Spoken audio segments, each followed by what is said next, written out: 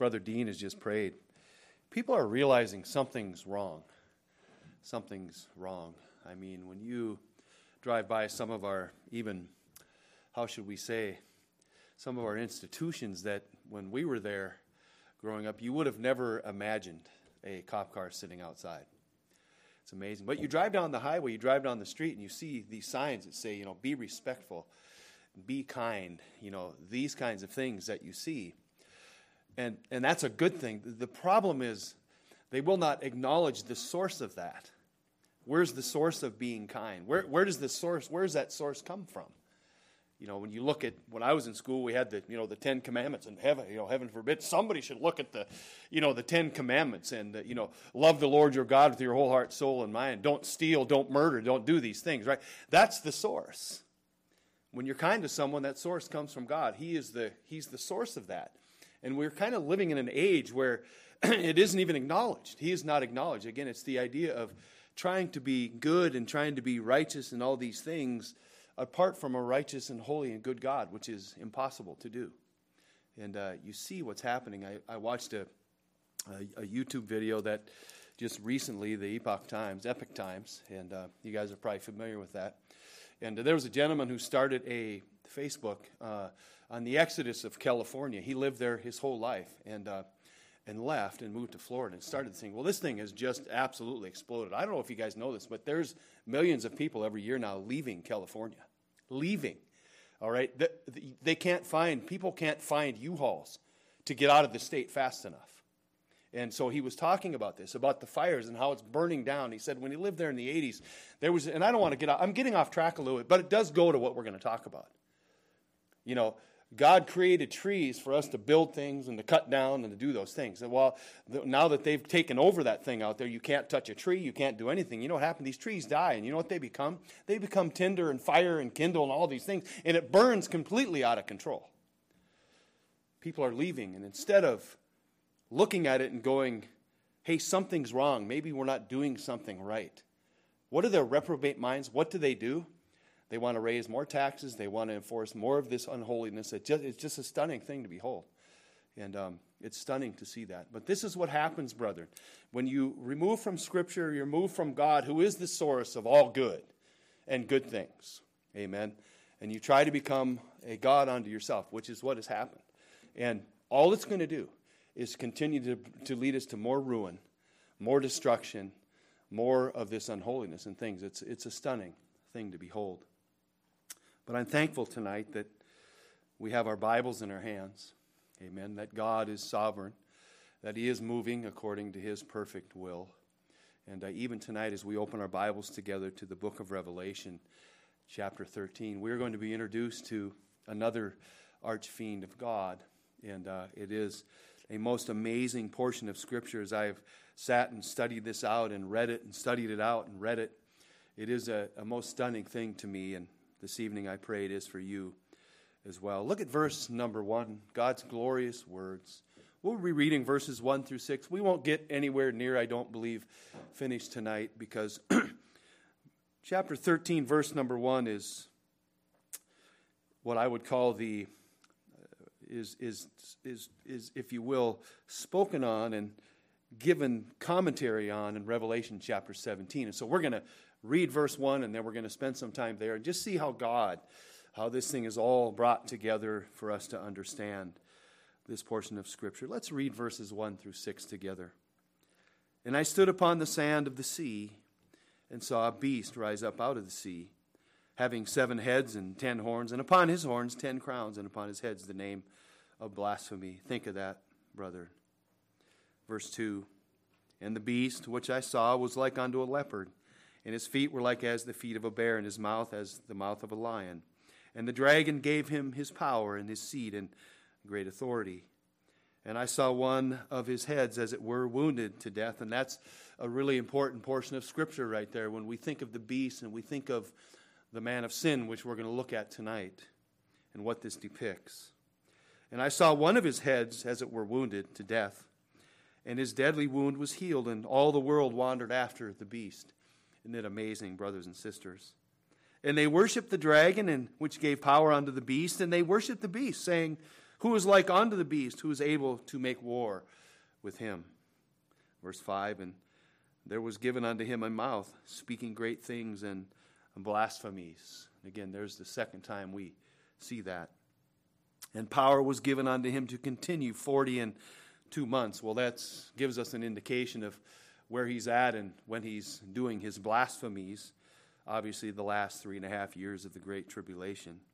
Verse 6, and he opened his mouth in blasphemy against God. And there it is again, to blaspheme his name and his tabernacle and them that dwell in heaven.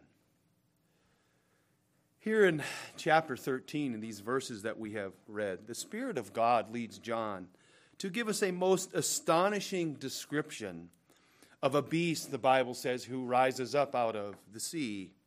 The dragon, you remember, the great red dragon, who is Satan, we looked at that, who has been front and center throughout chapter 12, now summons to center stage the first of his two beasts. And this is really quite interesting. This beast becomes the center of the attention for the most part of chapter 13. I want you to see this. He's mentioned 15 times in chapter 13. Now, we've read the first 6 verses, so he's mentioned in verse 1. He's mentioned in verse 2, we saw that. He's mentioned in verse 3, we saw that. He's mentioned in verse 4, we saw that. Look at verse number 12 again. He becomes, if you will, the center stage. Satan he's summed up by Satan himself, and he is placed in center stage of chapter 13. Look at verse number 12. Now, verse number 11, there's this beast. Look what it says, and I beheld another beast coming out upon the earth. That's a different beast, but verse number, the whole chapter, verse 13, deals with the beast of verse number 1. Look there at verse number 12. And he exerciseth all the power of the first beast before him, and causeth the earth and them that dwell therein to worship the first beast, there it is, whose deadly wound was healed. And so again, we're seeing here this center, this attention, if you will, on the beast of verse number 1 of chapter 13. Look at verse 15, same again. The Bible says there, well, I'll continue verse 14. He deceiveth them that dwell on the earth by means of those miracles, which he had power to do in the sight of the beast, saying to them that dwell on the earth, and that they should make an image to the beast. That's in verse 1, amen, which hath the wound by a sword and did live. That's an important statement that John makes under the inspiration of God, which is going to come back later to help us understand the 7 heads. Verse 15, and he had power to give life unto the image of the beast, that the image of the beast should both speak and cause them that as many as would not worship the image of the beast should be killed. And so up to here, that's 13 times that he's mentioned. Look at verse 17 and 18 again, the closing of the chapter. And that no man might buy or sell, save he that had the mark or the name of the beast. That's the beast in verse number 1, or the number of his name. Herein is wisdom. Here is wisdom. Let him that hath understanding count the number of the beast, for it is the number of a man. And brethren, this is interesting as we look at this, that we're going to see the definition here that the beast can be and does many times in Scripture. You can look at it both from a kingdom view and a human view, and particularly here, this is a human view. It's the number of a man, and his number is 666. Now, it's important for us to understand, brethren, you do realize that the term Antichrist is never used in the book of Revelation. It isn't used. This beast here in verse number 1 is not just an Antichrist. And let me define that for you. An Antichrist is one who opposes Christ and substitutes themselves in the place of Christ. This one that we're talking about here, particularly, if you want to use biblical terms, which we always want to use, verse number 1 has to do with the man of sin, if you will. In fact, the son of perdition, he's called in the Bible.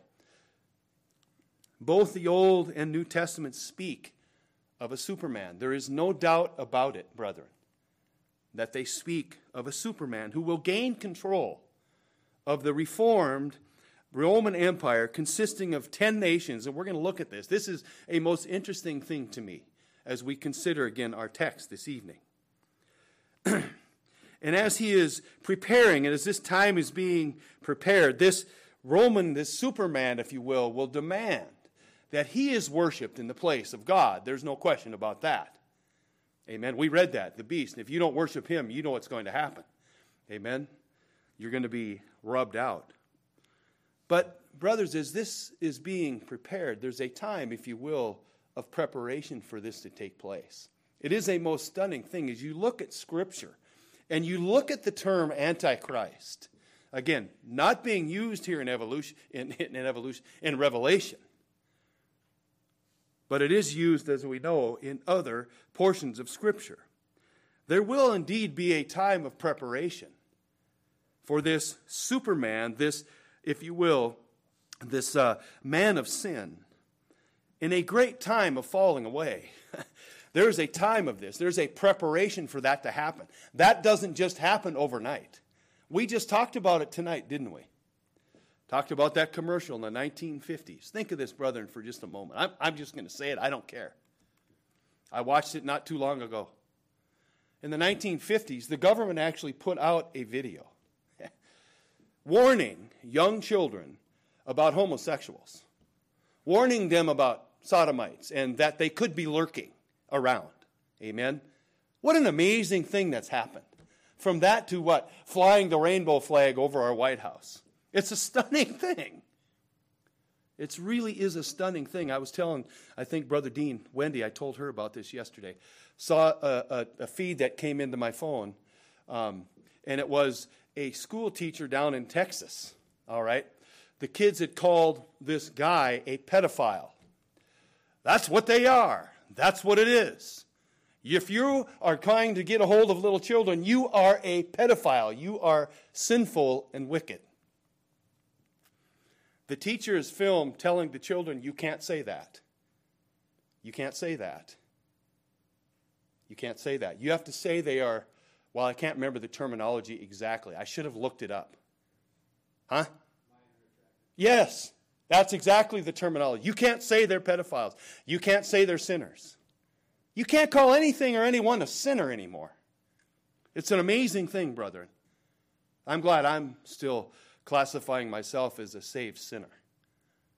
Amen. One who does not always obey God. One who disobeys God, and that's sin. Amen.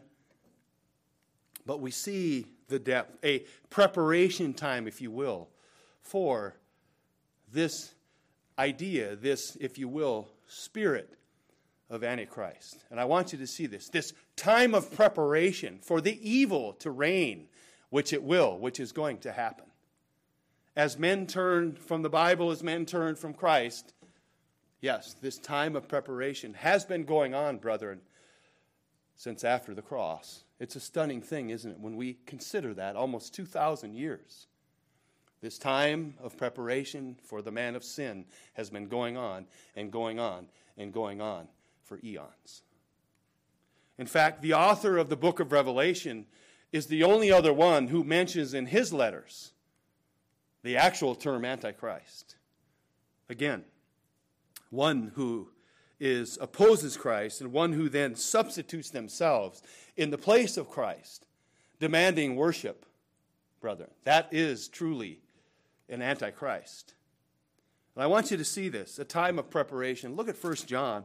Again, Brother John, who wrote the book of Revelation, is the only one who writes these words, who uses this terminology in his letter here in 1 John. Look at 1 John chapter 2. Look at verse number 18. And look at the warning that John gives us. Again, a time of preparation for this. This stuff just doesn't happen overnight. We've gone from what we used to be in the 1950s to this now over a period of time. And it's been a time of preparation. It's been a time of dumbing down. It's been a time, if you will, of a serious, as Spurgeon called it, serious spiritual downgrade. It's a stunning thing to behold. But it didn't happen overnight, brothers. You've heard the old,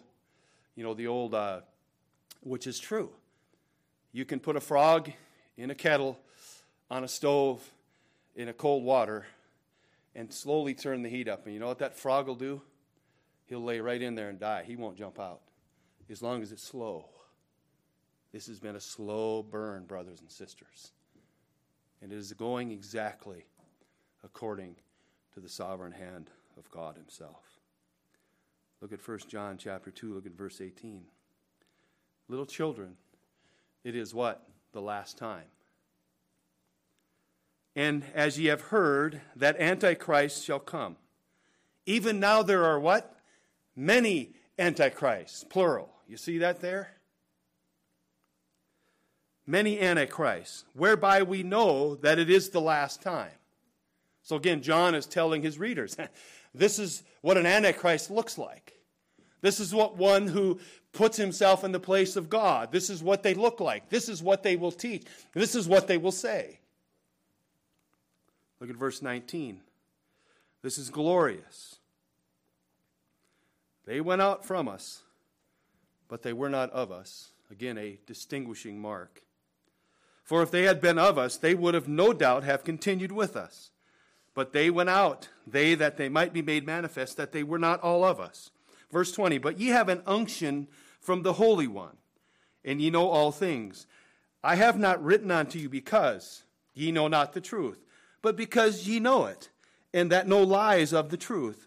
Look at verse 22. Who is a liar but he that denieth that Jesus Christ, that Jesus is the Christ? He is the what?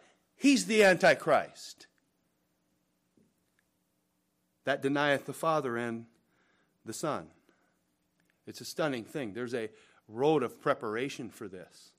Not only is one that denies Christ, one who would deny that he comes is the Antichrist, but look, brother, there isn't just a physical thing, there's actually a spirit of Antichrist, which again John tells us about.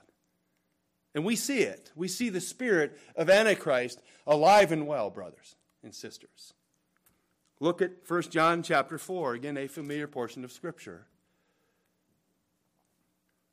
Beloved, again, John, who wrote the book of Revelation under the inspiration of God, by the inspiration of God, was carried along by God, writes these words. Beloved, believe not every spirit, but try the spirits whether they are of God. Because many false prophets, which we're going to look at later on in chapter 13, the other beast that comes out of the land, out of the land there, is indeed a false prophet. And I believe a Jew, and I believe that what we have going on here in verse number 1 of chapter 13 and as we get to verse number 11, when we get to the false prophet, we have Gentile and Jew. I believe there's a separation and a segregation there. I think that's very clear in Scripture. But look what it says. Because many false prophets are gone out into the world. Hereby know ye the Spirit of God. Every spirit that confesseth that Jesus Christ is come in the flesh is of God. And every spirit that confesseth not that Jesus Christ is come in the flesh is not of God. And this is that what? Spirit of Antichrist. There's a spirit of Antichrist. There are those who are physically Antichrist, who are denying that Christ is. But all of this is being used to pave the road for what I believe to be the man of sin. All of it. It's a time of preparation. He will appear. Look here, verse 3. Whereof ye have heard that it should come, and even now, what? Is already in the world. That was a present statement that John made. There has been a preparation for this, brethren, from the time of the cross. The denying of Christ physically, the denying of the gospel concerning him, and also the spirit which does that. There's a spirit of Antichrist. And one thing I know, brethren, tonight, according to God's perfect and holy and glorious timing, at just the right time, at his perfect time, as he has ordained it to be, this man will indeed appear. When the preparation time is done, he will appear, and the Bible says that the world will wander after him. It's a stunning thing, brethren. I want you to see this. Look at 2 Thessalonians chapter 2. This is indeed, as the preparation time is finished, this is who appears on the horizon. Again, according to God's perfect will and timing. Look at 2 Thessalonians chapter 2. And again, a very familiar portion of Scripture to all of us. Beginning in verse number 1. Now we beseech you, brethren, by the coming of our Lord Jesus Christ. Again, this is all centered around his second advent. and are gathering together unto him. Brethren, these verses, the older I get, the more they come to life to me. I don't know about you guys. I think when you're younger, it doesn't bite quite as much. It doesn't grab quite as much. But when you get older and your body parts start falling off, things don't work like they should, suddenly you realize that this really is not my home. This is not where I belong. And I really, truly am waiting at this time for Christ. Look what it says. That ye be not soon shaken in mind or be troubled, neither by spirit nor by word nor by letter as from us, as that the day of Christ is at hand. Let no man deceive you by any means. And again, brethren, so many warnings here. Let no man deceive you by any means, for that day shall not come except there come a falling away first, and the Son of Man be what? Revealed, the son of perdition. There's a revealing that's going to take place after the time of preparation. And it's going to go smooth as butter. The worldlings, those of the earth, will indeed wander after him. There's no question about that. Look what it says. Again, one who opposes Christ, one who puts himself in the stead of Christ, in the stead of God, one who wants to be worshipped as if he is God. That's the description. Look at verse 4. Who opposeth and exalteth himself above all that is called God, or that is worshipped, so that he as God sitteth in the temple of God, showing himself that he is God. Remember ye not that when I was with you, I told you these things. Again, this is present thing. This is a present thing on Paul's mind, that this is going to happen. This preparation is going to take place, and this man is going to be revealed. He is indeed an antichrist, but he is more than that. He's the son of man, He's the son of perdition. He's the man of sin, and the world will indeed wander after him. Remember that that when I was with you, and I told you these things, and ye know now now ye know what withholdeth, that he might be revealed in his time. There it is. For the mystery of iniquity doth already work. Only he who now letteth will let, until he be taken out of the way. And then shall that wicked be revealed, whom the Lord shall consume with the spirit of his mouth, and shall destroy with the brightness of his coming. And again, brethren, the stage is being set. The dragon has called up his first beast, who is going to set the stage and is going to lead this rebellion against God. And when God sees fit, it will be revealed at his good pleasure. It's a stunning thing. In fact, read with me Revelation chapter 13. Look at verses 3 and 4. I've said it several times, but I want us to read it together. It's always good, isn't it, to read the Bible together. This beast that rises up out of the sea. Look there at verses 3 and 4. And I saw one of his heads, as it were, wounded to death. Again, that's very important to our theology. And his deadly wound was healed, and all the world wandered after the beast. And they worshipped the dragon, which gave power unto the beast. And they worshipped the beast, saying, Who is like unto the beast, who is able to make war with him? The world will indeed wander after the beast. Now look there at verse 1 again. John gives us another detail concerning this beast. I stood upon the sand of the sea and saw a beast. The Bible says here, John writes, who rose up out of the sea.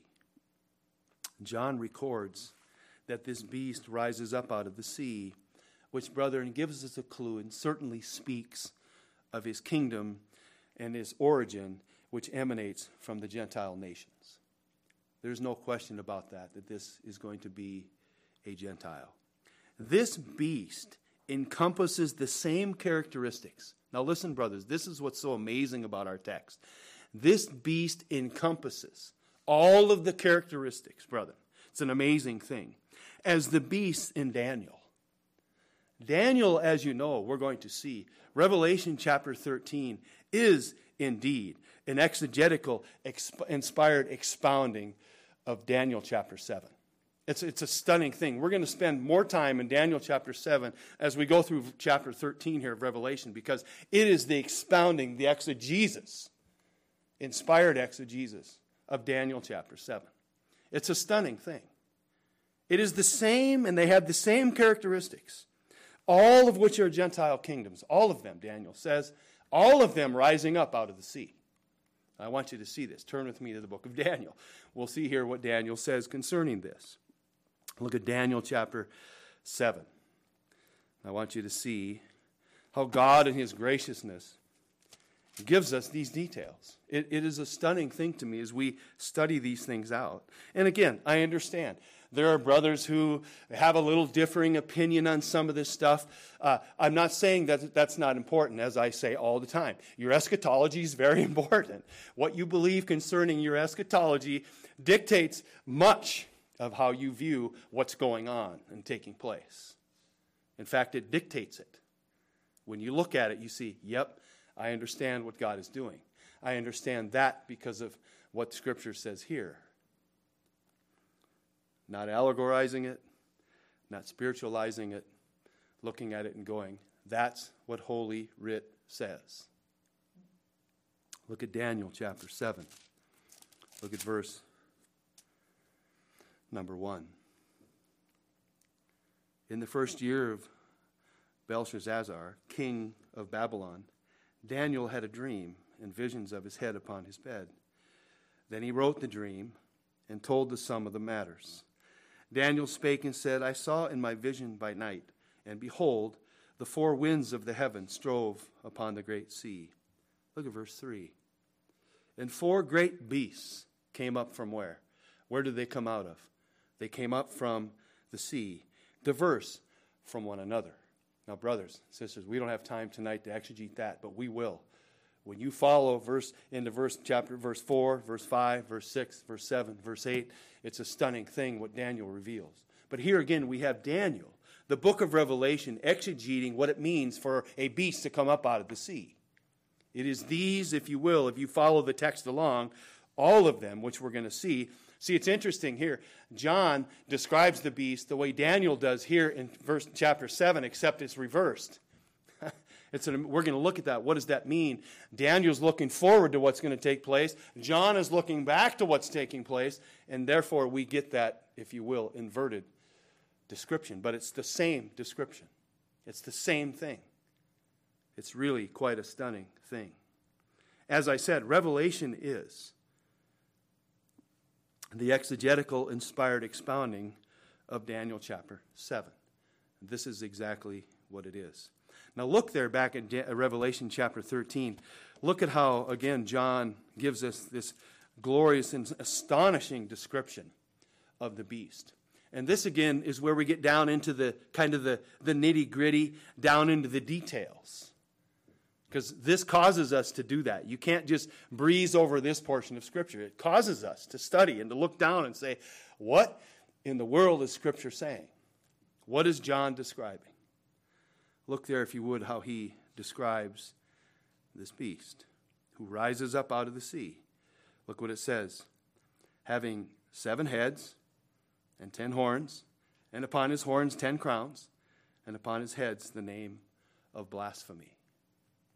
Now, brethren, there is a lot there.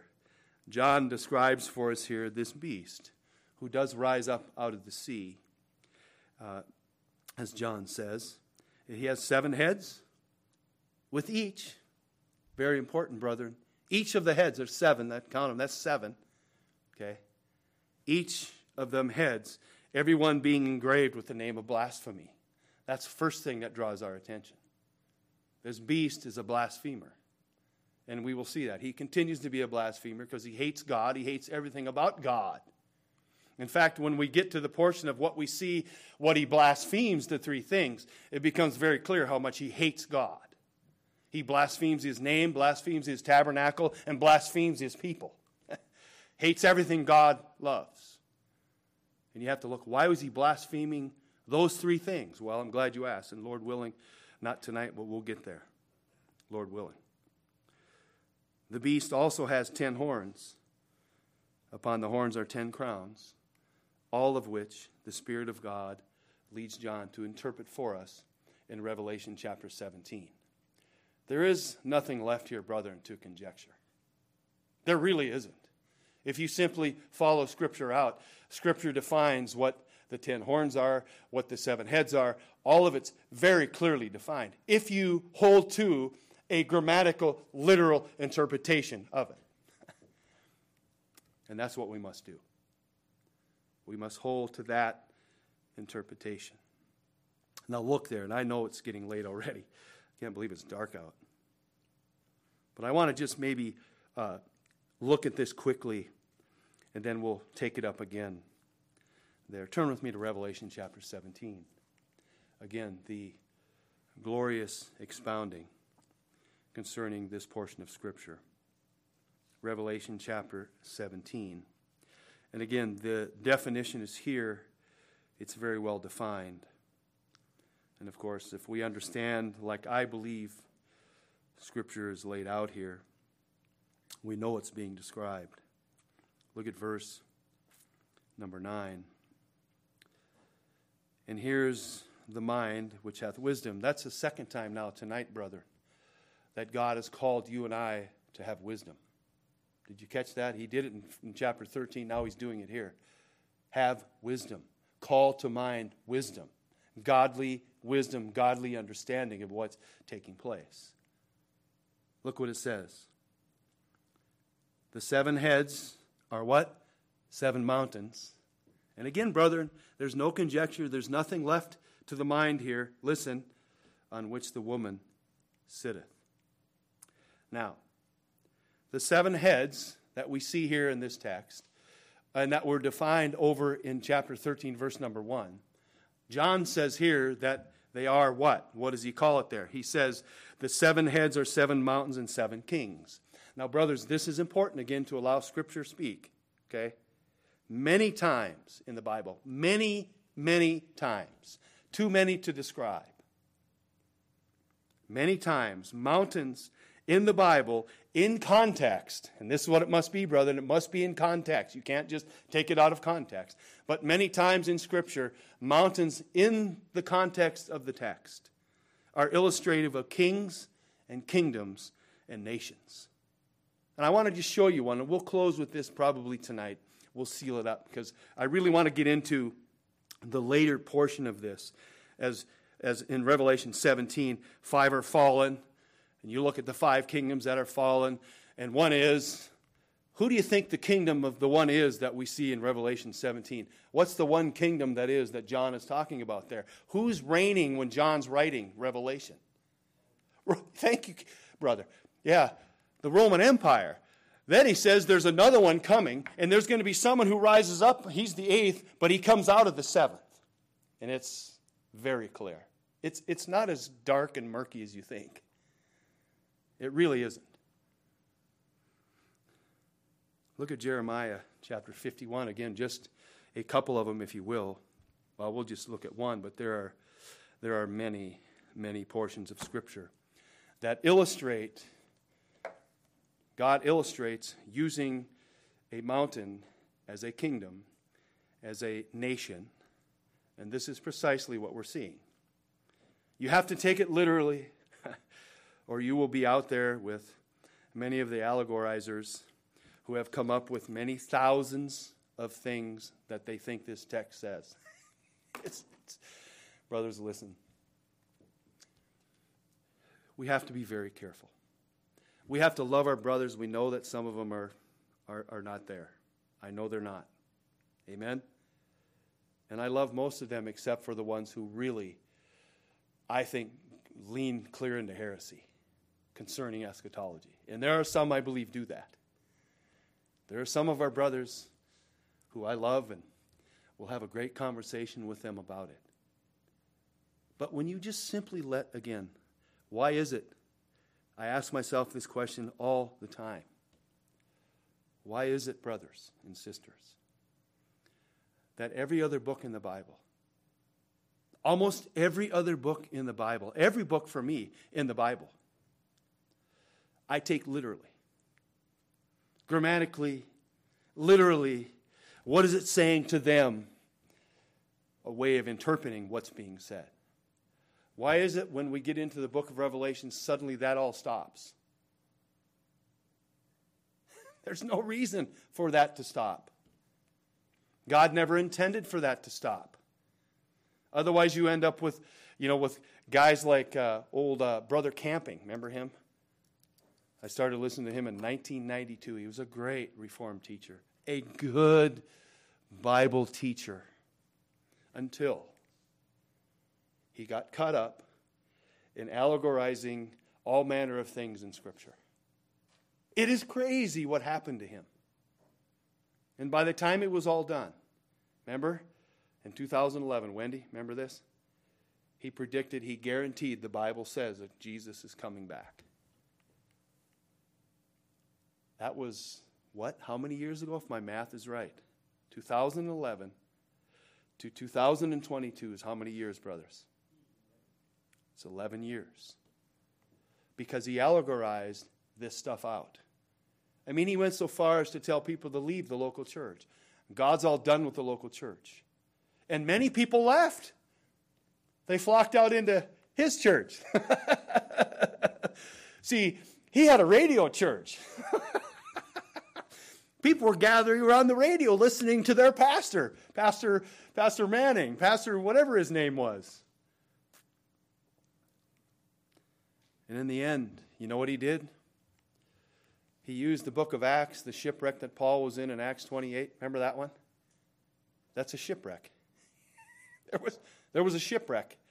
And you know what? They dived off the boat there and they clung on to the pieces of wood, right? The stuff that was floating around there. Pastor Camping said that that's a picture of how people are supposed to leave the church now, and they're supposed to cling on to other things. And all he did was bring great reproach upon the glorious name of Christ. Because you know what the liberals did after May 21st of 2011? They hunted him like a dog. And they made fun of the Bible. They made fun of Christ. They made fun of everything holy. That's what happens. There's no need, brothers, to do that. Stay within the confines of Scripture. You're not going to wander off. You're not going to go into the book of Acts chapter 28 and say the shipwreck is a picture of God being done with the churches and you got to leave and flee the churches. When the absolute opposite is true. Instead of fleeing the churches, we should be what? Gathering together more and more in the churches as this stuff is unfolding. Yeah. That's what we should be doing. Not dogging the local church, not having an unhealthy, unholy view of the local church. We should be gathering together as brothers and sisters in a good, let me say that, Bible-believing church. Look here. Look what God does. Again, the idea here of mountains, many times in the Bible, in context, being illustrative of kings and kingdoms and nations. Look here, if you would, at verse 24. Jeremiah 51, this is just one. And I will render unto Babylon. Was Babylon a nation? Was it? It's Wednesday night, you can say amen. Yeah, it was. Babylon's a nation. Was a nation. And I think it's alive and well in our country. I think this is modern day Babylon to a degree. It's amazing. And to all the inhabitants of Chaldea. Well, I think Chaldea was also a nation. All their evil that they have done in Zion, in your sight, saith the Lord. Behold, I am against thee.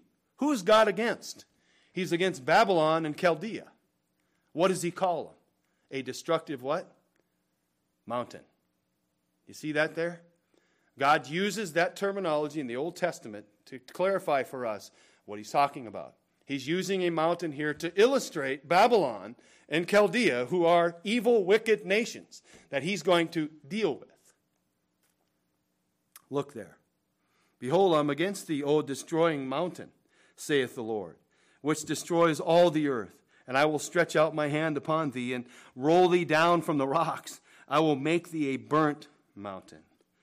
And they shall not take of thee a stone or a corner, nor a stone for foundations, but thou shalt be desolate forever, saith the Lord.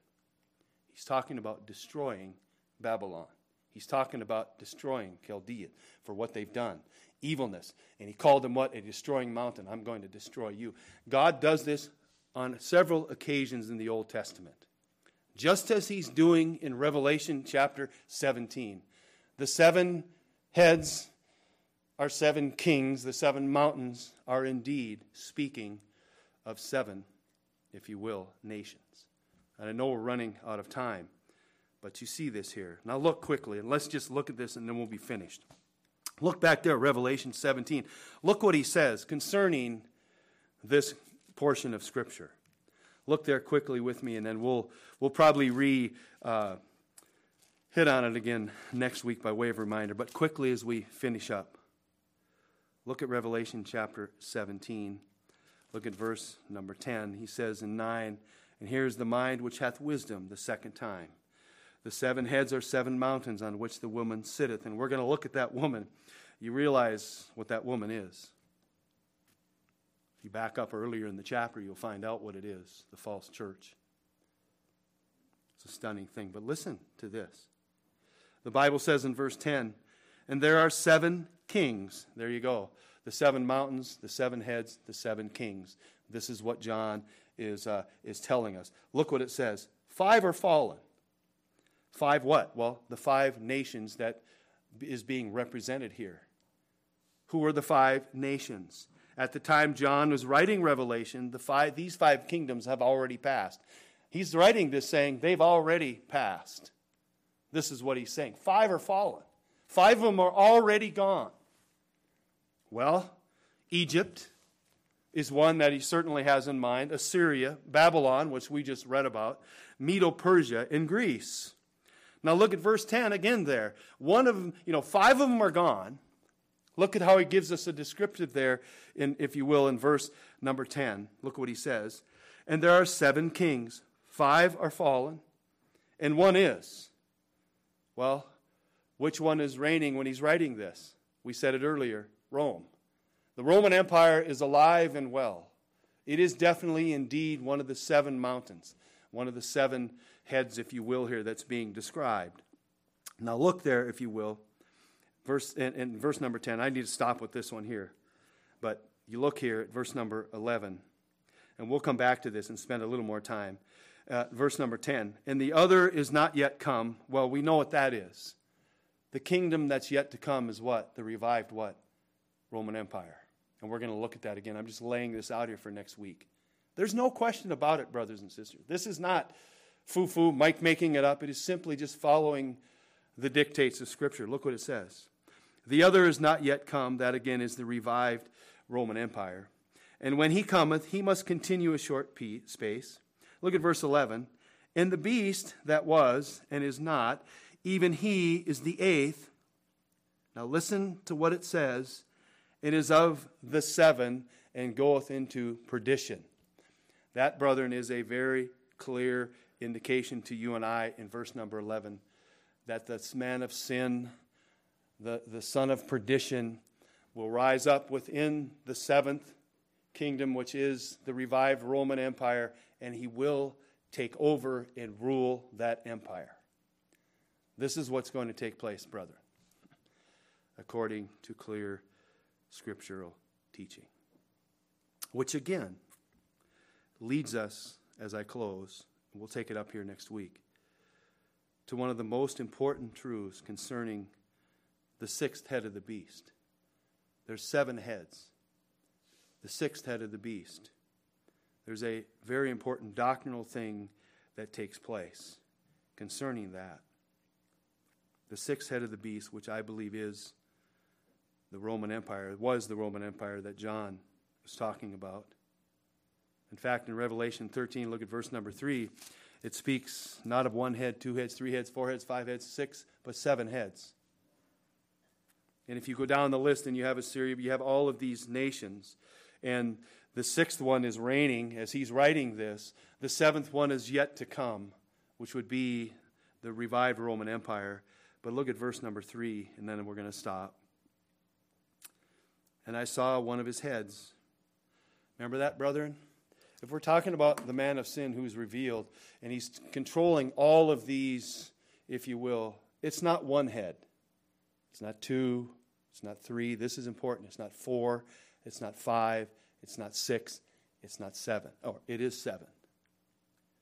Now, it's interesting when you look at here, the Bible tells us that one of his heads is wounded. Look what it says there. The Bible says, and I saw one of his heads as it were wounded to death, and his deadly wound was healed, and all the world wandered after the beast. Now, brothers, again, we'll take this up. I got to stop. But next week, Lord willing, okay, it wasn't the man of sin here who was wounded. Many people think that the beast here is wounded and dies in the street, and then he raises back to life. That's not what it says. Read it carefully. It says one of his heads was wounded and died and came back to life.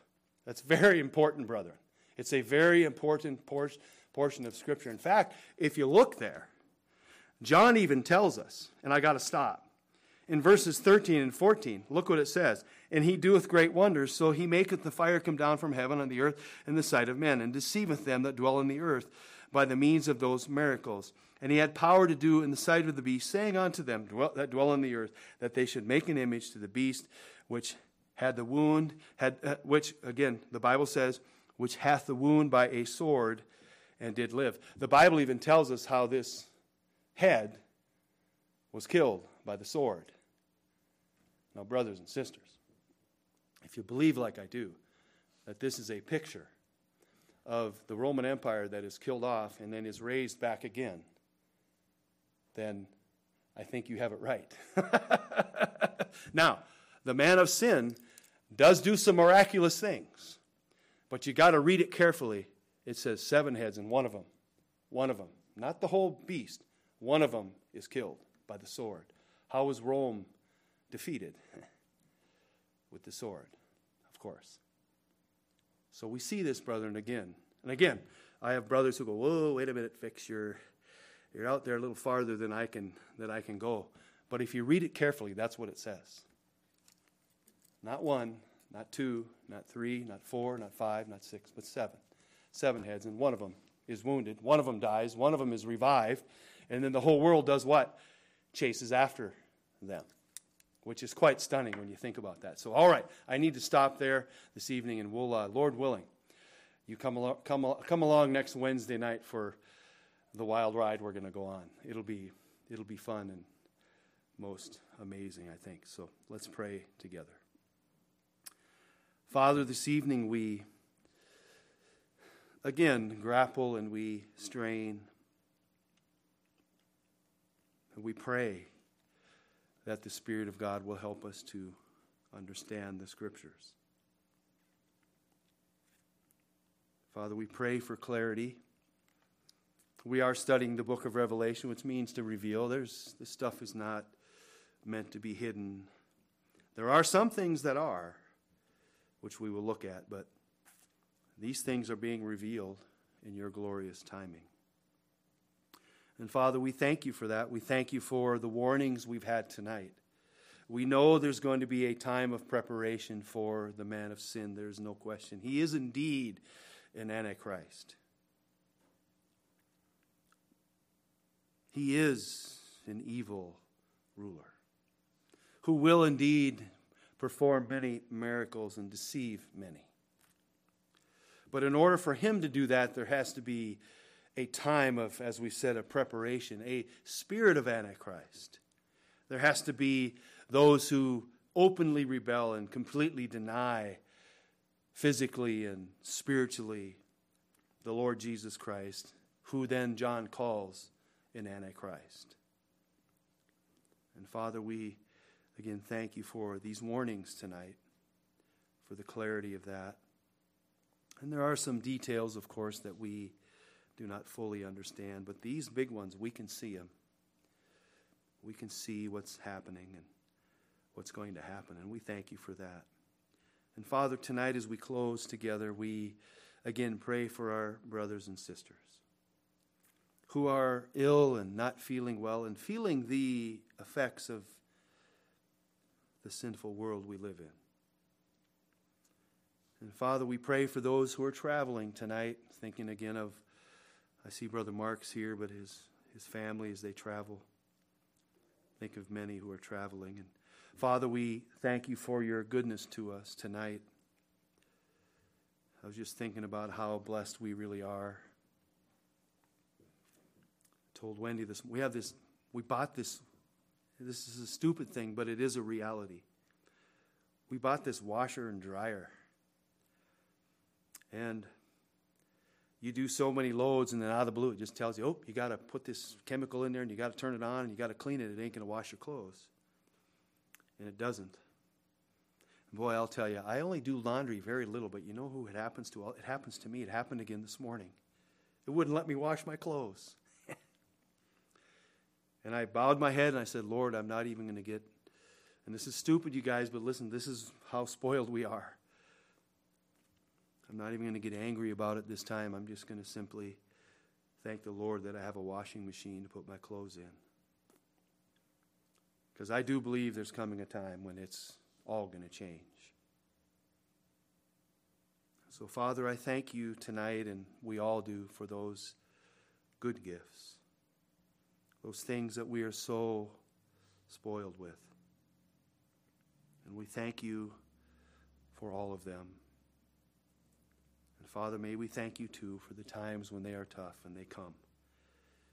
May we be as glorious to give you the glory and to give you the worship and the honor that you deserve when that time comes. We think of our brothers and sisters who are indeed persecuted for real. Brother Dean prayed for him tonight. All over the world. Who are being tortured for your name. And again, this is why, as we look at our text in Revelation, as we move along, this is why he blasphemed your name. Because within that name, it contains your majesty. It is tied to your glory. It's tied to your holiness. It's tied to your goodness. The first thing that devil has to do is, the first thing when he opens his mouth, he blasphemes your name. And Father, tonight we pray for our brothers who are being tortured and killed for your name. We pray for them with our whole hearts. Pray that you'll relieve them, set them free. And I mean, as they go according to your will, they will be set free. And Father, again, we love you now. And as we get to go home this evening to our quiet homes, to our warm homes, and to the food in our fridge, we thank you for that. We pray these things now in Jesus' name. And all God's people said, amen. Amen.